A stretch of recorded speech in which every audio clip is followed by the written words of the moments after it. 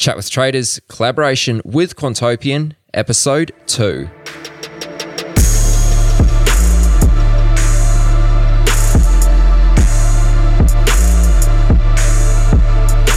Hey, what's up folks? Welcome to the second installment of the mini-series in collaboration with Quantopian. On the previous episode, we discussed various biases that traders and investors can be affected by. On this episode, we begin the discussion by talking about the things that quants consider when determining their trading universe. From there, we explore alpha factors and risk factors, and then we finally go through an example of how all of the above are relevant in an actual trading strategy.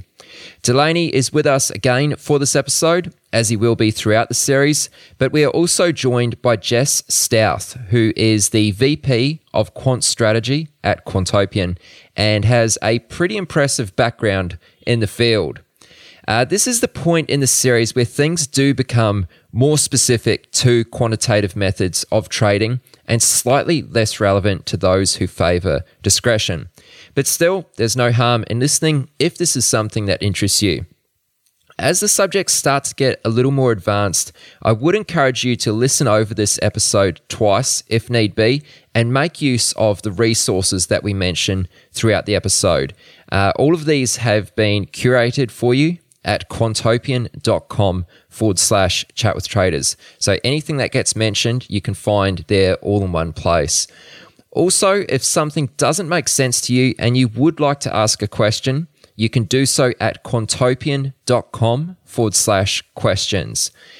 We will do our best to tackle all questions on part 6 of this series.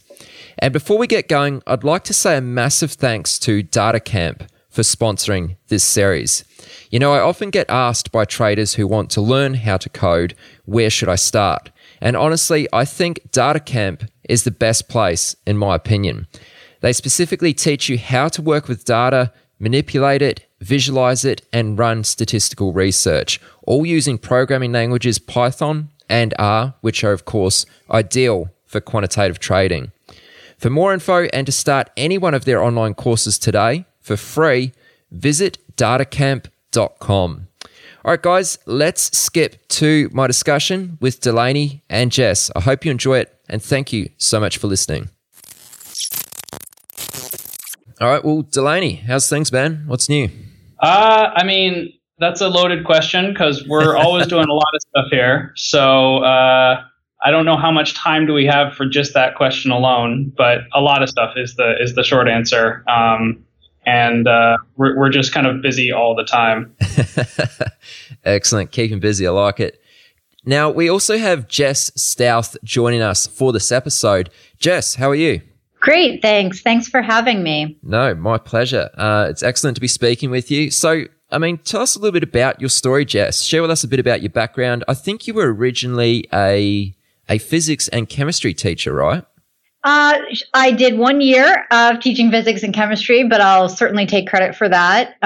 So my background really was in basic research, did physics undergrad, but I went to UC Berkeley and did a PhD there in biophysics, which is a very, very broad field. I ended up in a computational neuroscience lab. So I learned a bunch of analytic techniques there for analyzing complex large data sets, really enjoyed data analysis, didn't really enjoy all the data collection. And so really looked at quant finance as sort of the best possible world where you got to ask really interesting, complicated questions about large data sets, but you didn't have to necessarily go through all the blood, sweat, and tears of putting grad students in an extremely high magnetic field.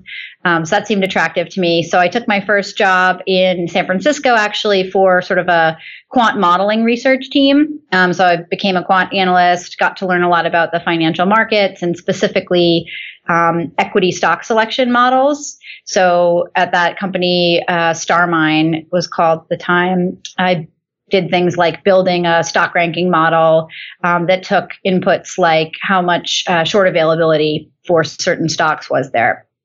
So I spent a few years there. That company was sort of a startup. They got acquired by a much larger company called Thomson Reuters. So I spent a few more years there, kind of more broadly looking across their quantitative analytics and data. I got the chance to visit quantitative asset managers, hedge funds, really around the world, which was an amazing experience. I got to see inside quant shops anywhere from, 2 or 3 folks working as a small team up to, desks of, 100 researchers or so.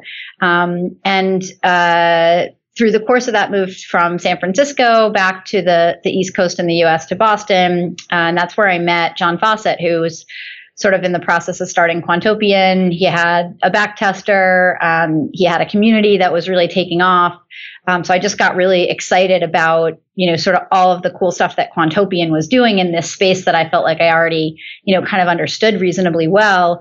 From sort of a professional side, Quantopian was sort of opening this up and blowing the doors open, I guess, to this, sort of really elite, secretive, kind of high-tech field, and letting, sort of anyone on the internet with access to a web browser sort of have access to these same tools and data and analytics that, I was previously seeing sort of be available to, a very, very small, select, group of folks around the world. So joined Quantopian about 3 years ago. And my role at Quantopian is VP of Quant Strategy, which entails running a little research team. We evaluate algorithms on the Quantopian platform that have been written by our community members. And we're looking for strategies that, beat the market, basically. Really, to get a fine point on it, we're looking for strategies that sort of have risk-adjusted returns. And I think we'll probably end up talking a lot about that later on. And so we're looking to evaluate strategies, and we then actually strike license agreements with folks in our community, and we license their intellectual property, and we make allocations to their algorithms and then monitor how they're doing.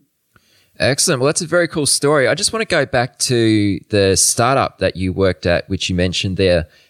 Sounds like a very interesting kind of business that you were working in there. So you were creating these trading models essentially, but you weren't actually trading them. What were you doing with them? Were you selling them off to like larger firms? Like, how did that work? Yeah, great question. So we were building these stock ranking models, and we had sort of a whole suite of models, anything from, basic technical price-driven factors up to one of our flagship models was looking at analyst revisions. So, there's a whole cohort of sell-side analysts rating stocks all the time.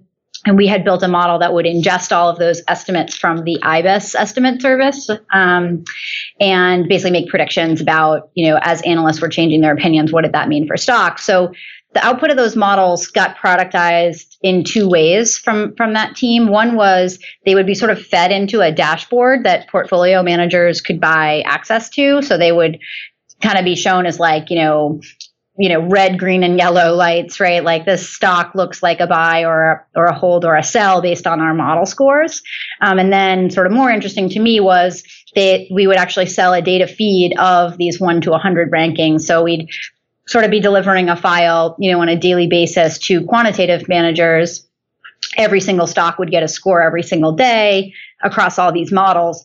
Now, those folks, you might say, why would they want to buy a stock ranking model? That's their job. But it turns out, as we'll dig into, there are so many steps in the process of going from raw data to, a portfolio that you want to buy and trade. So there were a lot of folks that were interested in buying sort of these Lego blocks from that company, StarMine. And I should say they're certainly not the only type of company that sold stock selection factors like that. One other big one was called QSG, and they've been acquired by one of the other large, one of the other large data vendors. So there's a number of companies like this out there, and their value sort of is, in that range where they're going from unstructured or raw data, processing it, cleaning it up, productizing it, and reducing it down to a more simple factor. Okay, now I'm not sure if this is going to be a good question or not, but was anyone ever put off by the fact that you were selling these feeds to multiple firms or multiple funds? Like, was that ever an issue? Yeah, so folks would ask, okay, why am I going to buy this model from you if there is any predictive signal in it that would be arbitraged away by other people using it? So that's like definitely a common sort of objection to purchasing like an off-the-shelf factor. And we could answer that in a number of different ways. One thing we would say was, so there are, how many people directly looking at analyst estimates and trading off of that information, either systematically or not. And compared to sort of that number of people in the market analyzing that data, there's actually a relatively small number of people that would be, necessarily like buying these models from us. So sort of one thing we would say was like, sure, in the limit, if we sold this model to every single market participant, then everyone has the same information. But to the extent that not everyone can afford this model, so we would make it, it's funny because you're in a business where, your product almost sells better the more expensive you make it.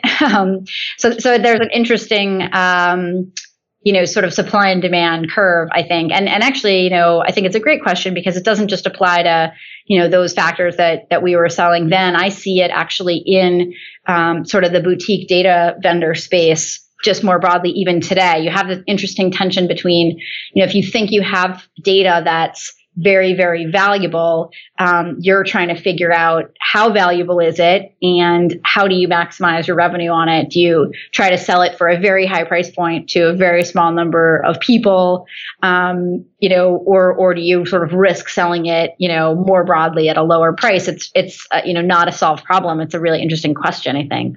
And if I could just jump in quickly, I mean, first of all, obviously this term factor is being thrown around pretty liberally right now. And I think we should actually get to defining what that is. But I also wanted to make the point that something that was interesting to me when I started figuring out, how data sets are actually used in finance is there's kind of this sense that if you develop a stock prediction model, that the only thing you can do with it is use it to try and buy and sell stocks to make money on those trades. But that's actually not the case. And there's a lot more uses, a few of which we'll get into today, for, being able to score every stock. And just as a quick example, if you know that some other firm is located closer to an exchange than you are and can make trades faster, and you know that they're using a certain factor to trade, then if you can get a hold of that factor, you might actually use it as an indication not to trade yet, because if you know they're going to trade on something like that, then you might want to say, well, I know that they're already going to trade on it. I know that they're going to trade faster than I can. So why would I just throw in this order, which is just going to get behind them in the queue? So there's more sophisticated uses of this data than just using it to try to directly make money based on trades. Right. Okay. Yeah, I mean, that's a fair point. Well, Jess, I know you're going to be an awesome fit for the topics we're going to get into during this episode. Just quickly, last episode we covered biases. So anyone listening to this, if you haven't heard that first episode, make sure you go back and check that out. It was a very interesting episode. And Delaney, you might find this funny. It actually inspired me to go out and get a copy of Fooled by Randomness by Nassim Taleb. So I've just started reading that. I'm sure you've probably read that at some point. I actually haven't read that book yet. I mean, I've taken a course in the past which covered a lot of, kind of this notion of structural uncertainty and tail risk and how different.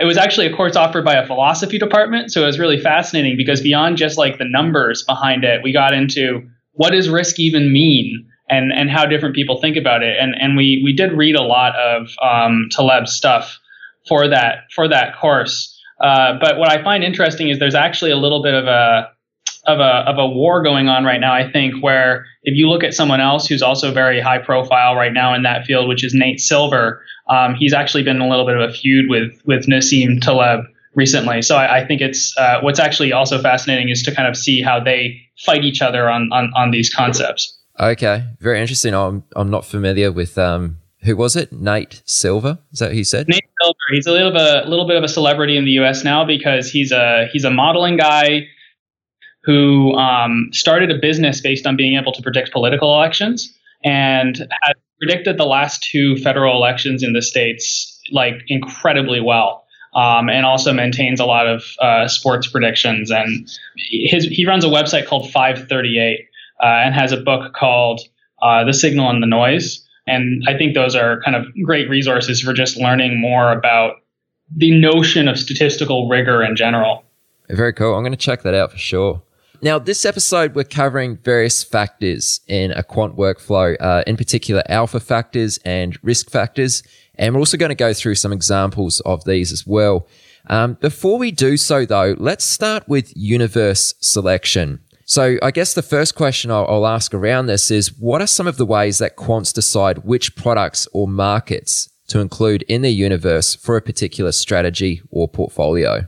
Sure. So there's a lot of ways to think about this. I'm going to take the tack of answering this with respect to what I'm going to call sort of a cross-sectional quant equity strategy. So that's the type of strategy that we're sort of seeking in our community and looking for allocation. So if you're going to do something where the design of your prediction is to take a set of stocks and compare them all against each other to try to find out which of these stocks do I want to own and which of these stocks do I actually think may go down in value, then really what you're looking for is to find a big basket of stocks that are all relatively comparable to each other.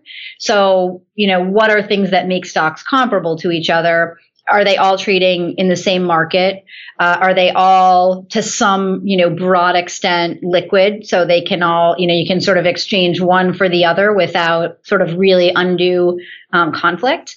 And then liquidity covers a lot of it. There's a lot of different ways to look at how liquid a stock is. So one thing people will do is say, okay, maybe I want to choose to select a universe of stocks that are all large cap or large and mid market capitalization, or at least exclude something like micro cap stocks. So a lot of the way that I would think about universe selection would be to say, okay, let's consider if I can buy US stocks, right? Or any market stocks, publicly traded stocks. I actually tend to think of it a little bit like, what do I want to exclude that are going to be stocks or traded instruments that are going to be in that set that don't really rank very well against everything else. So some common universe selection techniques we see people apply would be getting rid of illiquid stocks. Actually, like if you just look at sort of every ticker listed on the US stock exchange, for example, and you go into, Quantopian's backtester and just ask for everything, you're going to not only get stocks, actually, you're also going to get ETFs.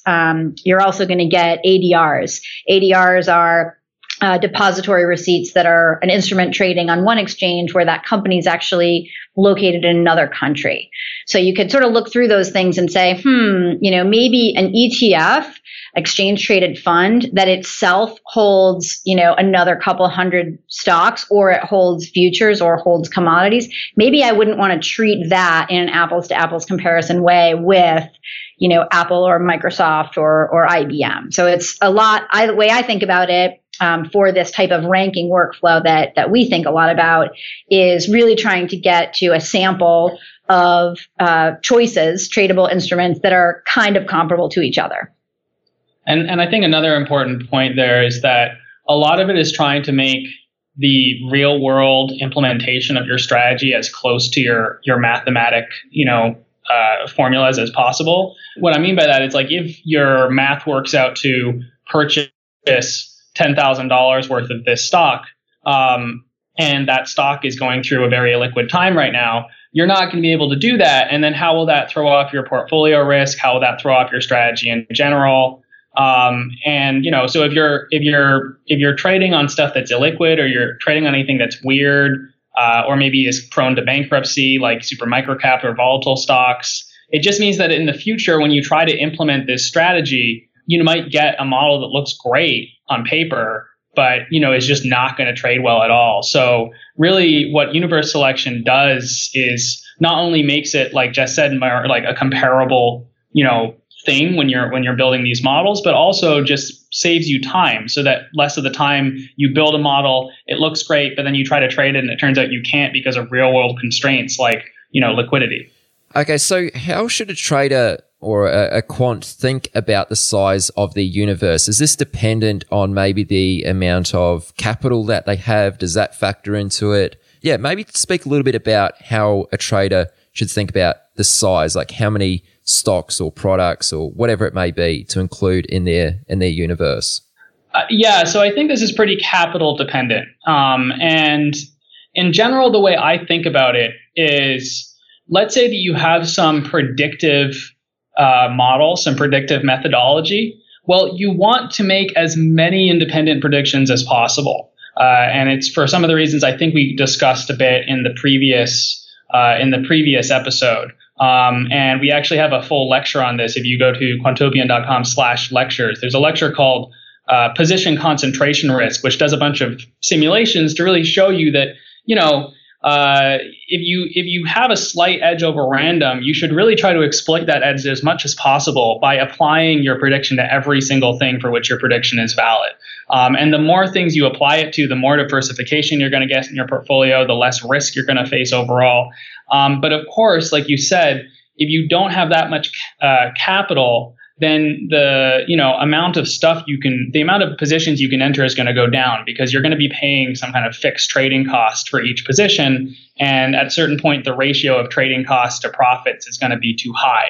So effectively, the way I think about it, and maybe Jess, if you have another perspective, you can jump in. But the way I think about it is you want to always be invested in as many things as possible. The constraints being, what can your model predict on, and how much capital you have available for allocation.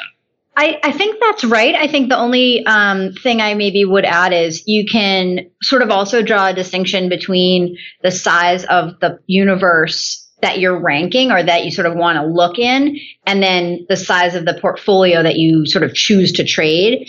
So you might decide, okay, I've got, a relatively small amount of capital I want to deploy today. So I'm stuck, with a portfolio where I'm really only going to be able to buy and sell short, 10 or 20 names, stocks or instruments on each side. But I still want to look at and evaluate a universe of, let's say, the top 500 most liquid instruments. So you can take a large universe, rank it, and then you can say, cool, now in theory, maybe I've ranked this universe like 1 to 500, where 1 is my favorite stock to own and 500th is my favorite stock to sell short. And then you can kind of just decide as you build your portfolio of longs and shorts, kind of how far in do you come from that edges of that distribution. And so like Delaney said, the further you come in from the edges of the distribution, the less position concentration risk that you have. And so, sort of the smoother the returns that you're likely to see are going to be. But you have, again, this fixed cost where, each individual stock that you trade has probably some cost associated with it. And at, small portfolio values, you get rounding issues with the, you're not going to be buying round lots. Not only are you not going to be buying round lots, you might have a really small portfolio size. You're not even going to be able to afford, round numbers of shares, right? You'll get these weird rounding errors. So I think, there's just a little bit of a distinction, or can be, if you think about it, between the universe that you look in to find your portfolio and then how big of a portfolio you decide to trade. Okay, just to pick up on something you said there, Jess, I think that was a really awesome answer, by the way. When you spoke about rounding, what are you actually referring to there? Sure. So usually when I think of, and I'm maybe like skipping ahead even past the end of this session, but when I think of building like a portfolio, the way I think of it is, let's say we don't know how many dollars we invest in this portfolio. It's sort of like a unit portfolio. Then instead we're thinking, well, what percent of my portfolio is going to be, in any one stock? And so I'm going to come up with sort of a target portfolio, right? Based on my model, it's going to say, I want to be, 10% in Apple, 10% in Microsoft, 10% in IBM, however. So then you go to like actually implement that, and that then you're multiplying your percent weights that you want in your portfolio by the amount of dollars you have to invest in your portfolio. So let's pretend I have $1 million and I want to put 10% in each of 10 stocks. Great, I have $100,000 to put in each of those 10 stocks. And let's say the stock price is, $50. Well, fine. Then, that does, that divides in evenly. But what if I want to invest like $1,000 in each stock, right? If I instead have only $10,000 to invest, well, now I have $1,000 to invest in each stock. What if that stock itself costs $250 a share and I can afford 4? Okay, well, what if the next stock, is actually, I don't know what Google is these days, but whatever, I think they split actually. Okay, so let's assume that there's still $1,000. Yeah, so let's assume then that Google's like $800 or something that's, $800 a share. Well, now maybe my portfolio wants to have some position in that, but I can't buy 1.1 shares. Actually, I can even simplify this to say you get down to one of the rounding issues is you get down to a level where even if it wasn't that expensive to trade, you really ideally want like fractional shares. That's like a whole separate topic of conversation, but a lot of folks think that's a really interesting spot for sort of retail fintech innovation. There's a company in the US called Motif where they let you buy like these really small little representative portfolios where you say, oh, I only have, $500 to invest. Well, you'd kind of want to invest that in like a diversified portfolio of stocks, and they'll sort of figure out a way to get you into those fractional shares. But that's something that is sort of a tricky problem for, again, like small retail level portfolios. Okay, this is interesting. So just to be clear, and I think I understand why this might be an issue, is because if you want to be evenly invested in these 10 companies, as the example goes here, you're not going to be able to do so if the actual dollar amount of the shares doesn't equal the 10% that you want to be invested. So you're like not evenly invested, even though you want to be. Is that what you're getting at? Yeah.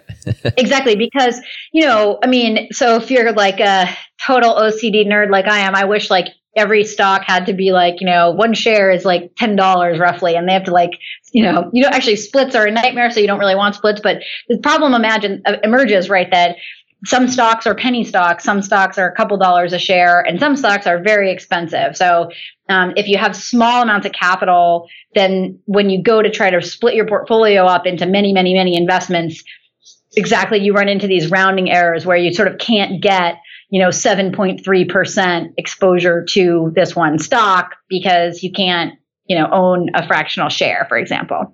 Yeah. And it gets back into what I was saying earlier, just like an infidelity between the math and the real world implementation. Because if you tell your broker or if your algorithm tells your broker, hey, I'd like to be 10% invested in each of these 10 names, and then your algorithm doesn't really have any guarantee that anything close to that is going to happen, we're probably throwing away our entire edge, because the amount of noise in what we might actually buy and sell is going to be so great compared to kind of any edge we've attained through our math that it's really tough to get anything done. Right. Okay. Now, just while we're still on this topic, are there any common mistakes that stand out to you, which you often see traders and quants making when determining their universe? Like just not doing it at all. That's the biggest one. Is the biggest one. So like not having a step that defines what am I willing to consider in my model. So, if you're basically just saying like, hey, I'm going to look to find what's, let's say you're looking at like a technical price driven signal. So you just like sort everything based on last 5 days returns. But you don't even consider that thing that's sorted to the top is like a triple levered ETF, right? You just buy it or sell it. So just the worst mistake I think you can make in universe selection is not doing it. Yeah, and I would say that's kind of, I think, typical of people who are now entering the quant field as, more and more opportunities to do so are arising these days. But, people who are coming in from maybe a more traditional discretionary trading background, and they're entering the quant field and they're saying, let's apply my normal thing, which is I'm going to, try to do some research. And here's what I used to do research. And oh my gosh, now with a computer and Excel, I can actually look at every stock every day. And oh my gosh, this one has such a great ratio. I'm going to grab it. But, that there's just no thought to do that universe selection step in advance. Okay. Yeah. No, I think those are really great points. That's awesome. Now, we're about to get into factors. So let's tackle, first of all, what exactly is a factor in a quantitative sense? So, I think that, and again, I said this before, finance is one of the fields that, because of the amount of secrecy of all the companies working, I think that there is a pretty big kind of not disconnect, inconsistency in the terms that are used by various different people to mean various things. So, when I define a factor, I think this is a pretty broad definition of a factor that's accepted by most, kind of professional quant teams, but different people might have different words for what I'm saying. A factor can mean one of two things usually. It can mean an alpha factor, which is what Jess has been talking about with kind of a stock selection model. An alpha factor is any way that you assign a score to each stock at regular intervals. And that score is supposed to be representative of which stocks you would like to own more and which stocks you would like to own less. The score doesn't have to be the expected return out of each stock or the expected future price. It just has to be representative of like better or worse. And then the other the other thing that people refer to as a factor is something known as a risk factor. And when you get into it, a risk factor is literally just a return stream. It's a time series of returns. And we'll talk about that, I think, a little bit after we talk about alpha factors a little more.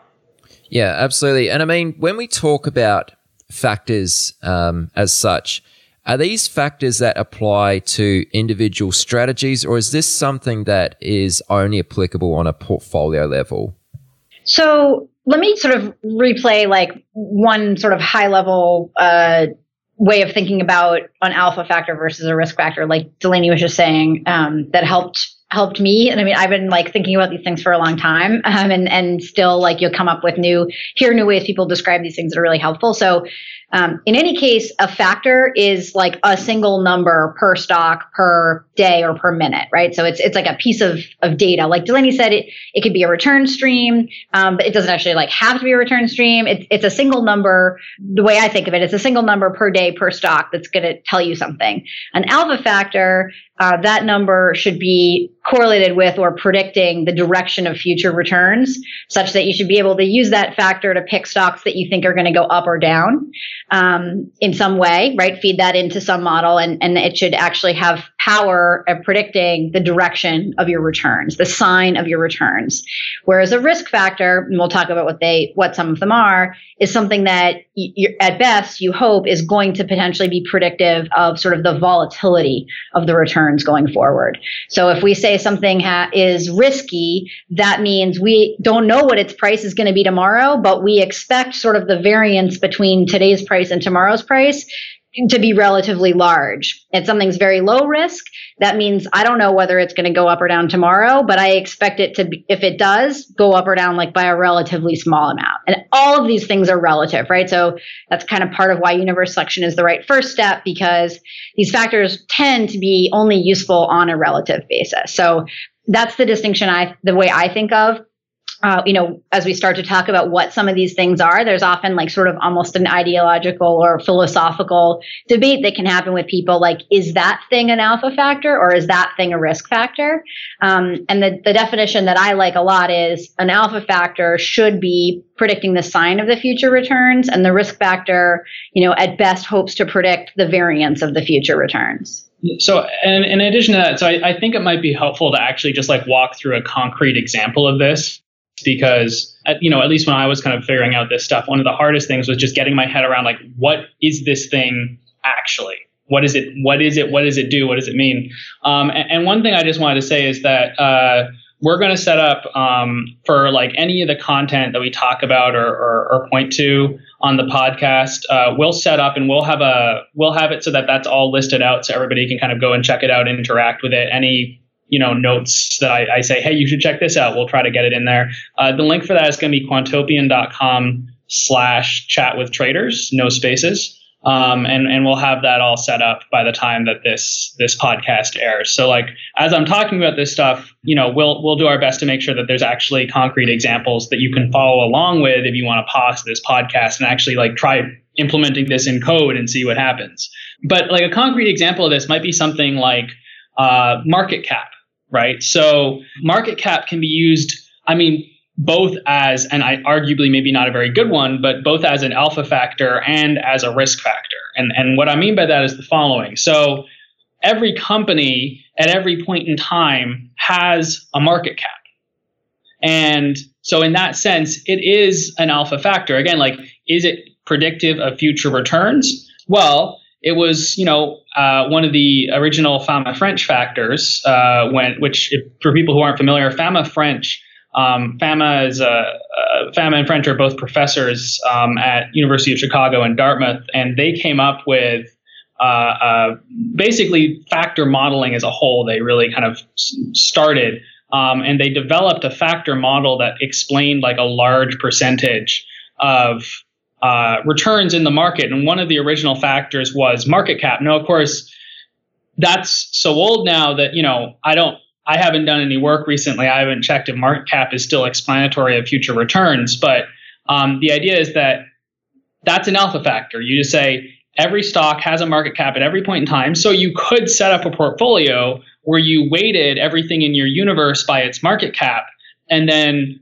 went long or short on the biggest cap companies and the smallest cap companies. And you could be long market cap, which would mean you'd be long the biggest companies and short the smallest companies, or you could be short market cap, which would mean you'd be short the biggest companies and long the smallest companies. And on the flip side, now what you can do is you can say, okay, well, let's say that you theoretically had that portfolio running, right? And you had been long the big companies and short the small companies, and ignoring for now like transaction cost and slippage, let's just say what's the return on that portfolio over time?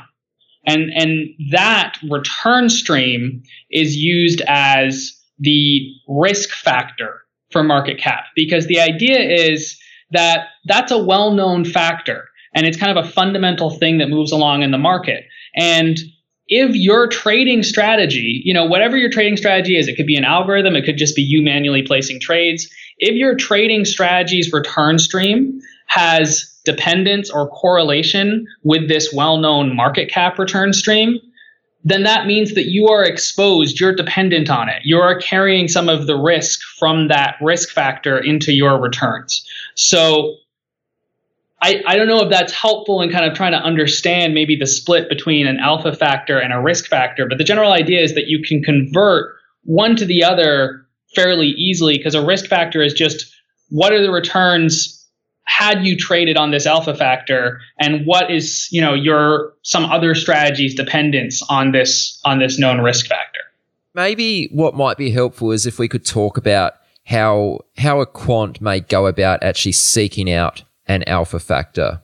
I mean, I know that might be a whole nother conversation on its own, but maybe if we could just sort of briefly run through that might be helpful.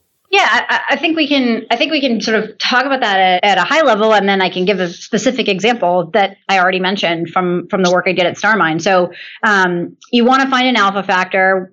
What that means is you're saying, I want to find a piece of data that I can know about stocks today that predicts whether they're going to go up or down tomorrow.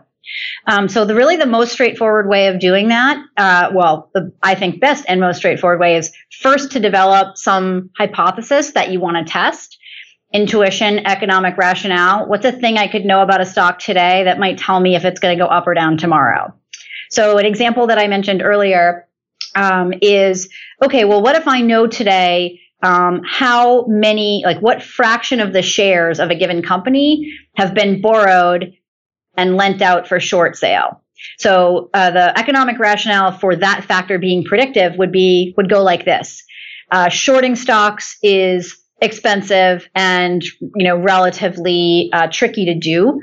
You pay interest when you short a stock, and not everybody knows how to do it. So people that are out there in the market shorting stocks are what we might call smart money. This is the hypothesis. So if I could know today for every company traded on a given exchange, what fraction of its shares have been sold out short, I might develop the hypothesis that would say, companies where, there's a lot of their shares that are sold short, those companies are in trouble. And I think they're going to go down. If not tomorrow, soon. Companies with almost no shares sold out short, those companies are probably fine. So I might want to hold those. So that's sort of your first step, is you develop a hypothesis about a piece of data that you could have today. Then you basically need to test that. So one of the things that my research team at Quantopian has built is a couple of open source Python libraries for looking at this type of stuff. The one we built for analyzing alpha factors is called AlphaLens. One of the ways that people would test this type of thing would be to say, okay, great. So let me take my factor. That's what I know today. So that's how many, what fraction of shares are sold short, for example, today. Now let me run just maybe basically like a correlation, right? Like a rank correlation or some sort of regression against tomorrow's price. So let's pretend I can take tomorrow's price and roll it in today, or take the price 5 days from now. And I basically just say, is there a correlation? If I sorted my universe and ranked stocks and I shorted the ones with the most short interest, it's called, and longed the ones with the least, then how well does that predict or rank stocks based on their returns 1 day ahead, 5 days ahead, 10 days ahead, what have you? And so I actually can get like a single number or a distribution estimate that says how predictive, like what amount of tomorrow's returns can I explain today with this single number? That's the basic idea. And like, I guess another way, the very last step is you say, okay, like I had a hypothesis, I tried it, there's no predictive power, which is usually what happens. I have to discard that and start over again. Or, you either get lucky or you've been working on something for a long time, you finally find something where, yes, there is predictive power. So a lot of it is like, what I would consider any kind of research scientific process where you develop a hypothesis and then you set about really trying to disprove it until you find something that, you really kind of can't discard or disprove. It actually seems to hold up. Okay. Now, at the risk of sounding like a total amateur myself, is an alpha factor just a fancy term for a trade signal? I mean, so the thing about alpha factors is I might argue that a trade signal is just a less quanty way of thinking about an alpha factor, right, in the reverse direction. But the thing about alpha factors is, yes, they encapsulate a pricing model, right? Each alpha factor really just has this sense of, can you predict future motion of stocks? Is it going to go up or is it going to go down? So in the sense that you had a trade signal at every point in time and you either bought or sold based on that trade signal, well, if you just took that trade signal and applied it to every stock, now you have an alpha factor. I mean, the notion of an alpha factor is just taking a predictive model, a trading signal, some forecast of returns, and just applying it to everything, and then looking at cross-sectionally how the entire universe does rather than like any smaller portfolio of stocks. Okay. Now, just because you might have a quality alpha factor, right? There's something in that, what you've come up with. That doesn't necessarily mean you're going to be profitable when you implement that, because an alpha factor is still totally separate from how you actually manage a trade or manage a position. Am I right in saying so? Yeah, absolutely. So, it depends a lot on sort of what's the end strategy that you're trying to achieve. But the alpha factor, let's say, even if it is predictive, there are a lot of other steps for a quant in implementing sort of a portfolio, managed strategy that come after that. Sort of without even kind of getting into the whole process, one very common pitfall or failure mode is that your alpha factor is predictive, right? It does sort of contain a forecast about tomorrow that's true, but the edge is so small that once you actually try to go into the market and trade that, you can't overcome transaction costs. So on paper, it looks good, but if you don't model the costs, the friction in the market, realistically what you pay to trade it, you actually can't achieve a profit. So one thing that people try to do, although it's very challenging, is they try to sort of have that alpha factor, have a forecast of sort of how much you expect the returns to go up or down. If you think you can achieve that, which is like really a little bit tough to have a lot of confidence in that, but if you think you can achieve that, then you can, if you think you have a forecast that says, I think this stock is going to go up by, 0.1% tomorrow. And then you also know, I know it's going to cost me, 0.1% to make that trade.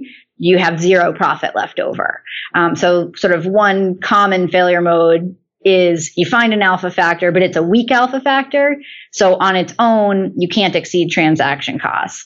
The thing that sort of cross-sectional quant strategies try to do often is they try to say, okay, cool, I found one alpha factor. It's weak on its own. It's probably not good enough to overcome costs. So let me look and try to actually find and sort of roll up many different uncorrelated weekly predictive signals, which does get into sort of another conversation, but that's sort of the direction that, especially, in today's modern market where factor analysis has been, well understood for, decades, certainly. And some of these single factors just aren't sort of strong enough to overcome, implementation costs anymore. The sort of modern quant approaches tend to actually say, great, let me sort of know and understand that this individual alpha factor is relatively weak, weakly predictive. But if I can find lots of independent and very different sources of weak predictions, and I can wrap them up together in an intelligent way, now I'm much more likely to have something that's A, going to overcome transaction costs, and B, going to work sort of all the time. So the other risk with alpha factors is that they're predictive, but not very consistently. So maybe you have an alpha factor that works really well, and I think traders tend to think this way too. Like maybe I have a trading signal that I think works really well in bull markets or bear markets or very volatile markets, or not so volatile markets. And if you think you have found signals that actually are sort of more intermittent in their value, then it's an even stronger case for aggregating them up together with other signals that might work well at different times. So I would think of it that, finding one good alpha factor is great. But is just one step of the process. You're probably going to need to find several. And then, I don't think it's necessarily in scope what we're talking about today, but there are a lot of challenges to then putting that into a portfolio that you can trade profitably in the market. I think of it as the most interesting, fun step of the process, but it's certainly not the end of the process. Yeah, and I think that actually that's kind of a summary of what we're going to be talking about in the next podcast, which is all the considerations that you might actually go through and reasons for combining many weekly predictive alphas into one big, monster alpha. And there's actually kind of sophisticated things you can do. You don't just have to average them together. But the general intuition is just like Jess said, if you've got 10 things and each of them has some signal and some noise, well, as you average more and more things together, the noise, because it could be up or down, is going to start canceling itself out. And then you're going to be left with a stronger and stronger signal. And this is just something that's, ubiquitous to any kind of statistics or predictive modeling or, data science. It's just you're constantly trying to average together weekly predictive things to get at a stronger signal. But again, we'll talk about that a lot more in the next podcast. Okay, Jess has to leave. Thank you very much, Aaron. It was really fun. And I'm sorry I have a hard stop. I have to get on a bus to head home. No stress. It was awesome speaking with you, Jess. Thanks very much for doing this. Cheers. Yeah, no problem. Thanks a lot. So we spoke there a lot about alpha factors, and you briefly touched on risk factors. I think it might be interesting if we could pull that apart a little further. So maybe what is a risk factor? I mean, that's a pretty basic question, but maybe a good point to start. So what is a risk factor? Maybe how does it differ from an alpha factor?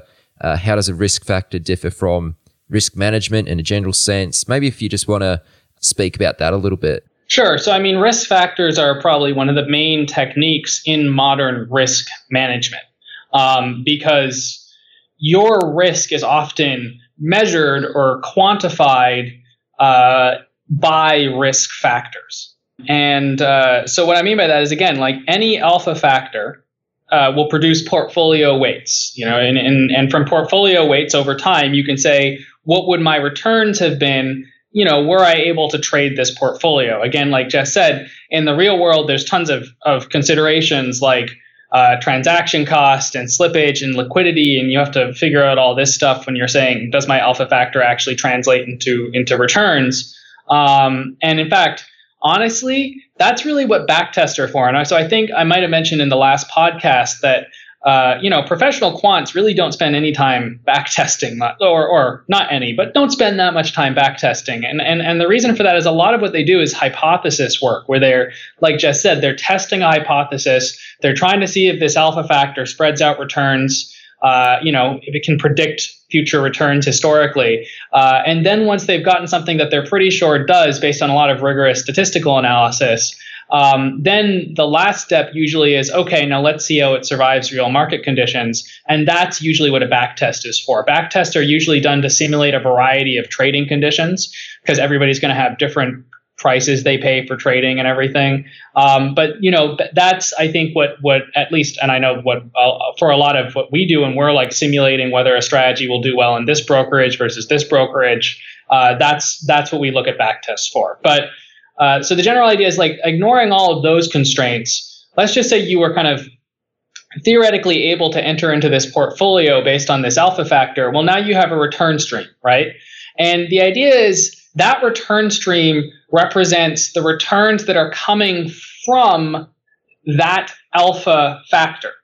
And so the alpha factor could be a momentum factor. So you could look at returns coming from momentum. It could be market cap.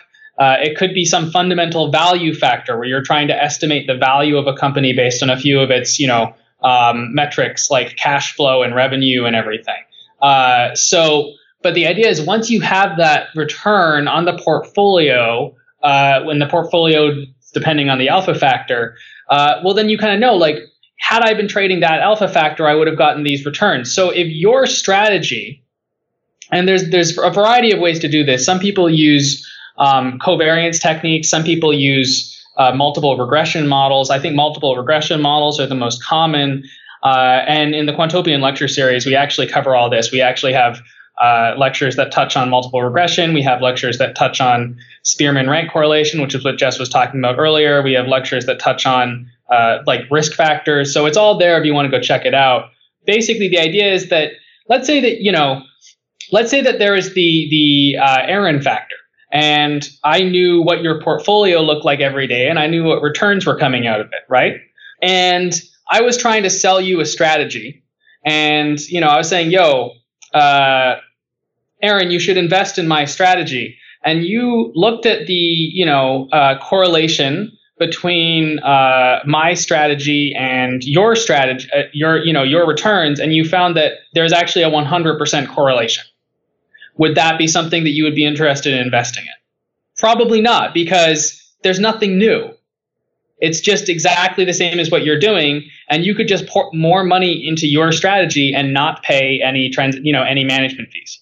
So the same thing applies for risk factors. So let's say that now we have, the Aaron factor and the Aaron risk factor, which is the returns on your portfolio. Well, when I'm evaluating my strategy, let's say that your portfolio is a very well-known portfolio. I'm going to look for whether or not my new algorithm or my new strategy has correlation in its return stream with your return stream. Because if it does, really what that's saying is it seems like some of what's going on in my strategy is really just this already known thing. And so, for example, one of the most common risk factors is the market, the broad market in the US, the S&P 500, traded as the SPY. And it would be, you would also probably look at, the Australian broad market in Australia. And so if you're looking at the broad market and you're looking at the correlation between your returns and the broad market returns, if there's a high dependency, then it means that your strategy can basically be expressed by put most of the money into the broad market and then do something else with the rest of the money. Does that make sense? Mm-hmm. So the general idea is, if you have a high dependency with the broad market, not only is it really not that different from investing in the broad market and then, doing something else with the rest of the capital, but also it means if the broad market goes off a cliff, there's a strong risk that you're also going to go off a cliff. So in general, quants want to make their new strategies as independent of well-known factors as possible, both for the reason that it's more attractive to investors because they're not just redoing something that's already known, but also the fewer things you're dependent on, the fewer sources of risk you have in your returns. If I'm dependent on a lot of different things, only one of those things has to go off a cliff for me to go off a cliff. So just the lower my dependence is on these risk factors, the better generally a return stream is considered to be. Okay, so let's start to put this all together now. Let's walk through an example. So I know you guys there at Quantopian put together an example about female CEOs as a potential strategy. Would you like to maybe walk us through that, and then we can kind of pull it apart and speak about what part of that is the alpha factor, where's the risk factor, and that sort of thing. But maybe just walk us through that example to begin with, and we'll take it from there. Yeah, sure. So the Female CEOs Project was a really good piece of work by Karen Rubin, who's our VP of product here. And, she is an exceptional product manager in that, she's actually really willing to get her hands very dirty with the stuff that she's building. And, as part of that, she actually put together a full piece of quant research, which is, I thought was pretty impressive, given that a lot of product managers do not take nearly as many steps into their own product. What she did is she came up with a hypothesis, and her hypothesis, and this is actually backed by a decent amount of finance and economic research in the last, I would say, 5 to 10 years, maybe more. But her hypothesis was that investing in companies in the broad market, so investing in companies, and I think she used as her universe, I think the Fortune 1000, maybe. I'd have to go back and check it again. We'll have links to this. You can go check it on your own at quantopian.com/chatwithtraders, and you can see all the work. But the idea is she started with the universe, and then she said, within that universe, at any given time, I want to be invested in companies with female CEOs. And so her hypothesis is that being invested only in companies with female CEOs will yield better returns than being invested in the entire universe equally. That's the hypothesis. And so that's where a quant would start, right? They'd say, here's my new hypothesis. Here's what I think is going on. And it usually comes from some interesting insight or broad economic understanding. And again, what we talked about in the previous episode was really like ways to avoid overfitting your models and trying to avoid bias. And, this is an example of, I think, a good way to do things rather than trying a ton of different things and saying, oh, this thing happens to work. I'm not sure really why. But so here you start from like a really solid hypothesis, which is that companies that are currently being run by women will outperform the broad market in general. And maybe the reasons for that could be many. I think that there's some arguments. I don't know. I honestly don't know, and I don't endorse any of these arguments. But there's some arguments that because there's sexism in all industries, the bar for women to meet to get promoted is higher. And so they have to work harder and be better to get CEO positions as opposed to comparable men. And so therefore, companies being run by women are just going to be run better. And then there's also actually a lot of work which has recently shown that kind of social environments of all men tend to make kind of more irrational and riskier decisions. And so, obviously you want companies to make, kind of low risk, rational decisions. And so if your board is has some women in it, that might be a really good sign that the company is going to make less risky decisions. And then finally, maybe the theory is that just the fact that a company is going to elect a female CEO is a good sign that that company is just, it's free of more bias. It's a more progressive company. They're smarter in how they work. So there's lots of different reasons that you could maybe hypothesize that this effect would be true. But the general idea is that at the end of the day, you've got a hypothesis. So really what that is an alpha factor, right? Because your alpha factor is now a score of 1 for companies that currently are being run by a female, and 0 for companies that are currently being run by a male. And that's your alpha factor. You're saying weight might sort companies based on female versus non-female. And so in this case, all the female ones go to the top and all the male ones go to the bottom. And, see, does that spread out returns at all? Do the returns on the female companies at a given point in time exceed the returns on the male companies at any given point in time? And so the way that Karen tested that is she actually ran a simulation of saying at every point in time, just be invested in the companies that are being run by women. And she found that she did actually significantly beat the broad market as a benchmark. And since then, she's actually gone back. And again, we'll link to all this. She's gone back and, done this kind of redone this study and made many improvements and picked better benchmarks. And each time, basically her strategy has still managed to outperform whatever benchmark she's chosen. So it seems like there is something there. There is something in at least in the 2003 to current time frame. It seems that there is still an effect in which being invested in companies run by women does exceed the performance of being invested in companies that are run by men. And the thing that I love about this alpha factor is that it's also something where you could feasibly invest in it yourself.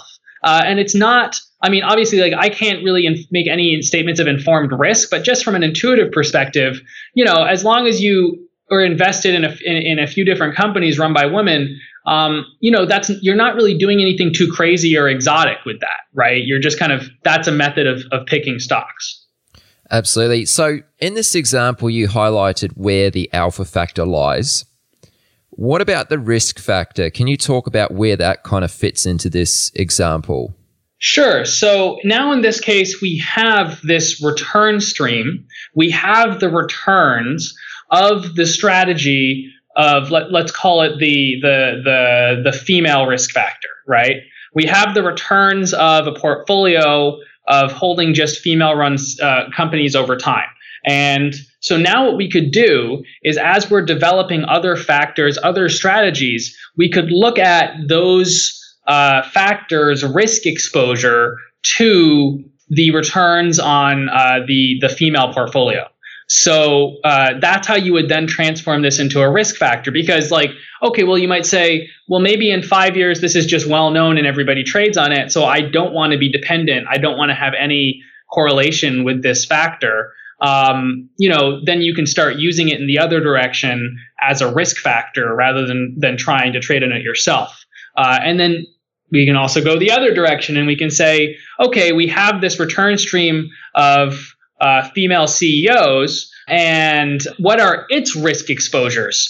So we could take a set of, any number of known risk factors, and then we could look for dependencies between, our female portfolio and those known risk factors. And we could say, oh, interesting. It seems like companies that are run by women have exposure to these other known risk factors. Or maybe it doesn't have exposure to these other known risk factors, and this is just a completely new thing that we've discovered.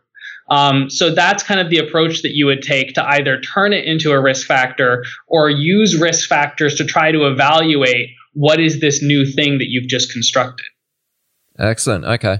Well, yeah, this is definitely a really good example, and I've actually watched that video. Was it Karen who gave the talk about this particular strategy? I think so, and I think there's a few different videos as well, because she's given the different times. She's also actually talked to a few different reporters about it, because as you can imagine, this is a pretty hot topic issue. Yeah, so definitely I'd encourage anyone who's listening to this right now to check out those links, which we'll put at quantopian.com/chat with traders. Delaney, we're pushing on over an hour now. Is there anything else you'd like to add on this subject? I think at the end of the day, we talked about a lot of really conceptual stuff today. And I have found that a lot of this stuff is hard to get unless you actually kind of either muck with it a bit or get your hands slightly dirty or, actually try to see it in practice. So all I'm going to say is, again, just like, I strongly recommend that if people have kind of listened to it and maybe they're like, I don't quite get that part, or that part made sense, but I don't get how you'd use it. I recommend going to, again, that link you mentioned, quantopian.com/chatwithtraders, and we'll try to link the relevant lectures, examples. And I think just seeing this stuff visually, it can be a lot more helpful. So like, for instance, the way I would probably listen to this podcast if I were trying to learn this stuff is maybe, listen to it and then go back and actually try to look at some of these examples that we posted, but maybe also listening through it again, like pausing it whenever you don't understand something and actually trying to read through and look at the plots and just see physically like, oh, okay, I get it. You're sorting stocks this way, and then that means your portfolio weights are this, etc. Absolutely, yeah. I mean, if you don't get it, just look it up and dig deeper for sure. So next episode 3, what are some of the subjects we're going to be covering then? Sure. So, I mean, like I said, I think Jess kind of previewed it in one of the answers she gave. And the general theme is, okay, well, now you have some alpha factors. What do you do with them? Because like Jess said, individual alpha factors, I think, will tend not to be very good. So one of the things that quants just accept is that individual pricing models or individual trading signals tend not to work very well. They don't tend to have much edge over random. And that edge can also go in and out depending on market conditions. Or factors could be predictive in one sector, but not another sector, for example. So the idea is you want generally to combine many different individual alpha factors into one prediction, which is actually quite good. And so what we're going to discuss is all sorts of ways that you could look at, basically kind of combining them together. I'll try to go back into the original kind of stats theory behind this and describe how this is not just a thing that you've done in finance. It's really just done in every single predictive modeling field there is. And we'll actually try to talk about, some interesting techniques you can use, because this is actually a pretty interesting application of, and I think I've mentioned that I'm kind of dubious of machine learning in finance because a lot of people use it in ways that won't necessarily work in the long run, but there are some really powerful ways to apply it. And this is an interesting application of machine learning, which is maybe using machine learning to try to, at any given point in time, select the best factors to be trading on then. As an example. So those are some of the things we'll try to discuss in the next podcast. Awesome, man. Sounds like a good episode. Let's leave it at that for now. Delaney, thank you very much for doing this, man. I appreciate you taking the time, and we'll speak again very soon. All right. Thank you. Appreciate it.